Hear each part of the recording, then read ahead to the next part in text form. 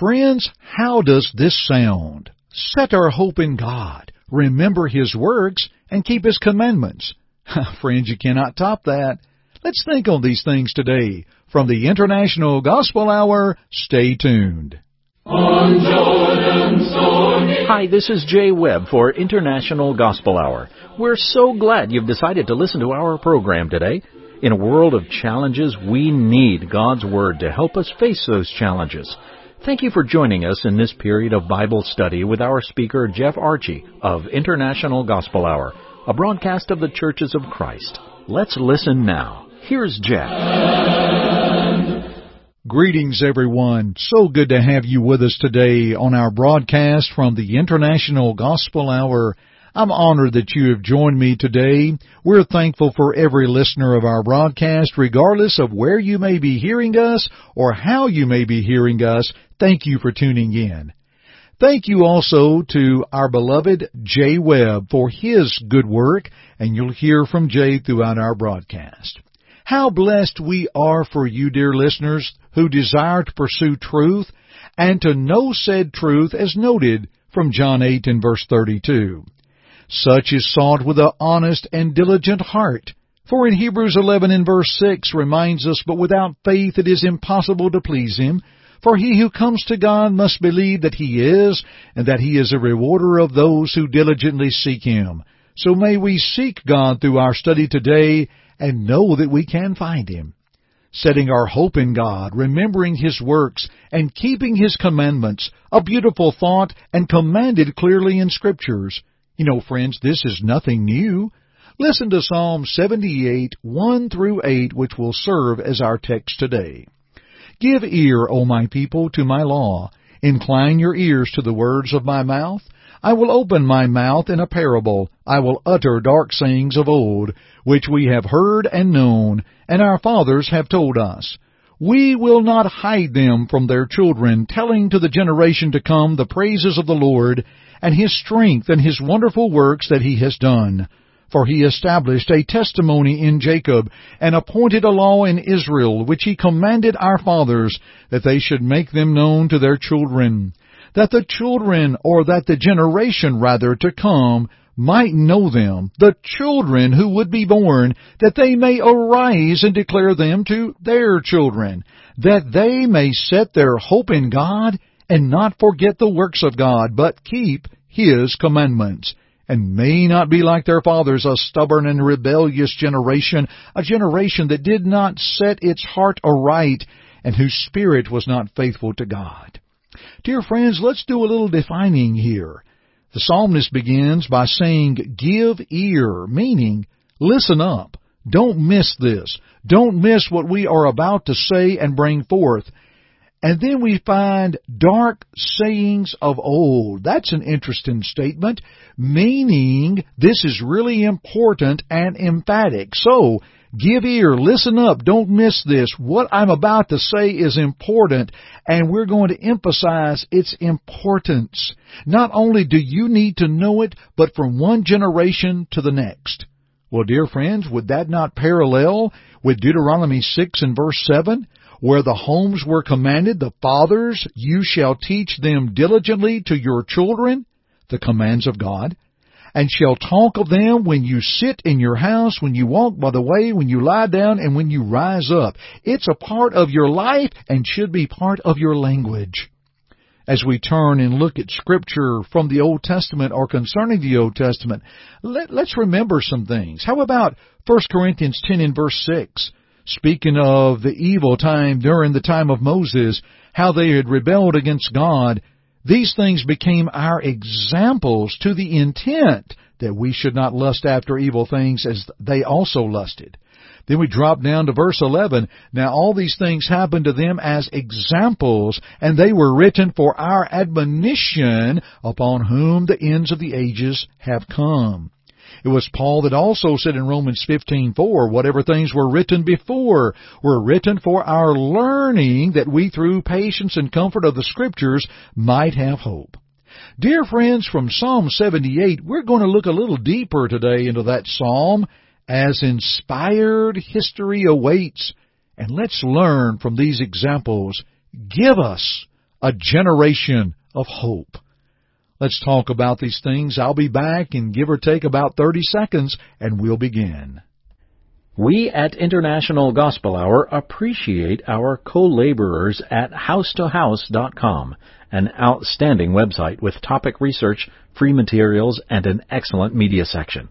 Check it out today at housetohouse.com, and please request a free copy of House to House, Heart to Heart. May this be of aid in your studies.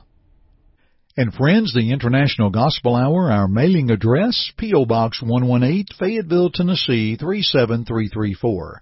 That's P.O. Box 118, Fayetteville, Tennessee, 37334. We come to you under the oversight of the elders of the West Fayetteville, Tennessee Church of Christ.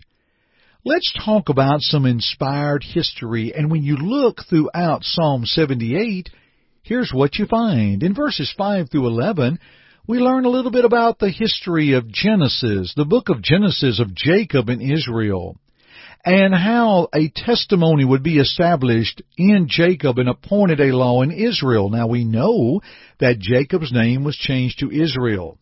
And the warning is here, especially in verses 8 and also into verse 10. Verse 8, may not be like their fathers, a stubborn and rebellious generation, a generation that did not set its heart aright, and whose spirit was not faithful to God. Dropping into verse 10, they did not keep the covenant of God. They refused to walk in His law. Verse 11, how they forgot His works. Now, when you look at this text, this could be referring to a time within Numbers 13 and 14.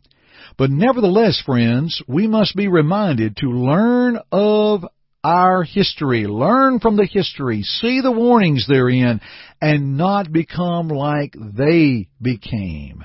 We need to be a generation of hope, remembering God and keeping God.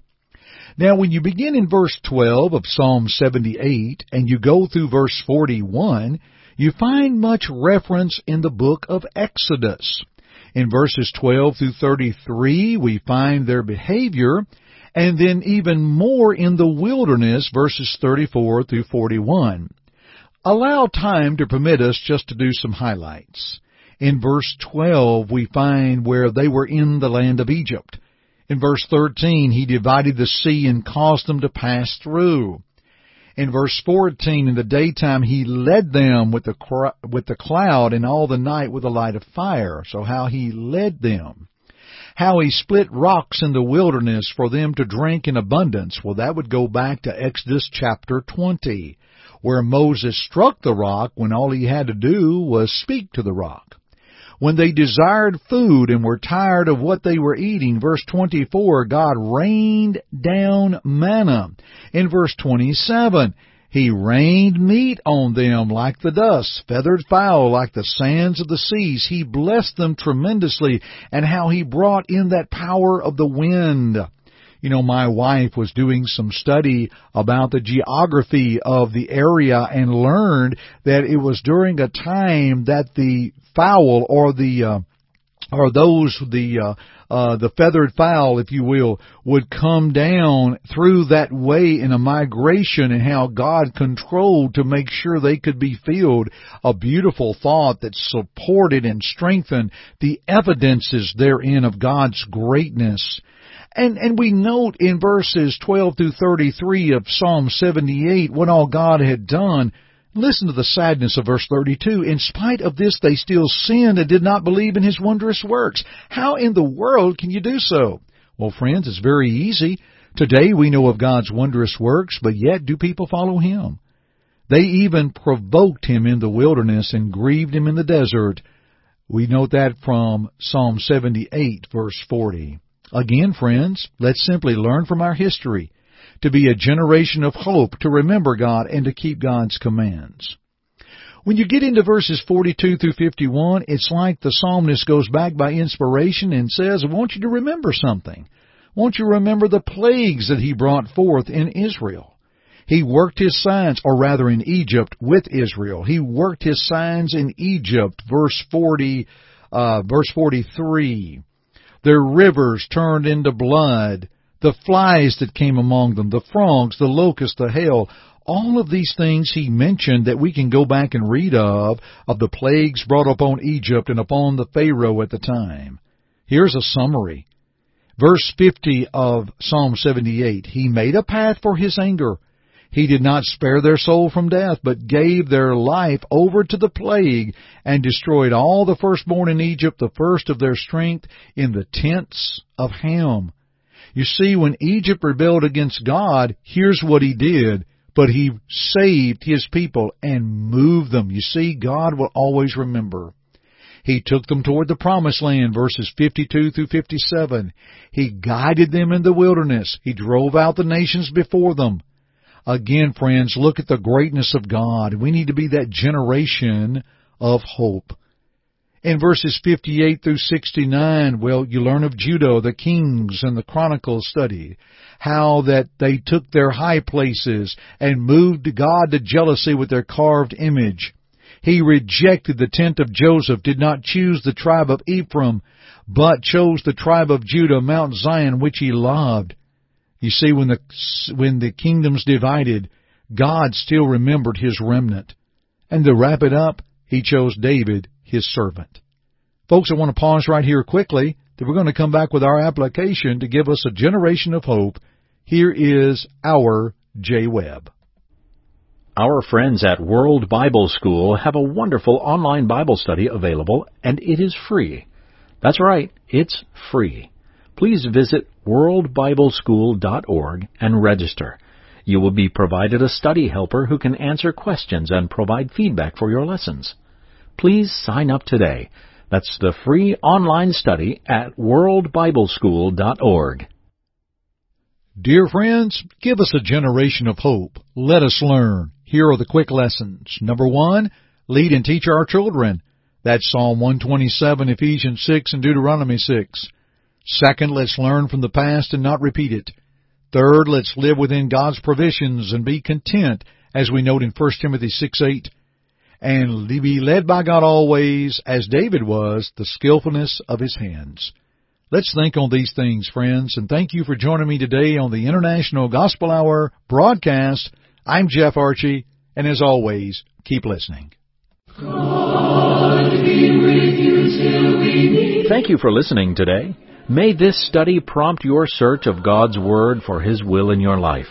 To assist you in your study or to listen to other programs, please visit our website at internationalgospelhour.com. To God be the glory.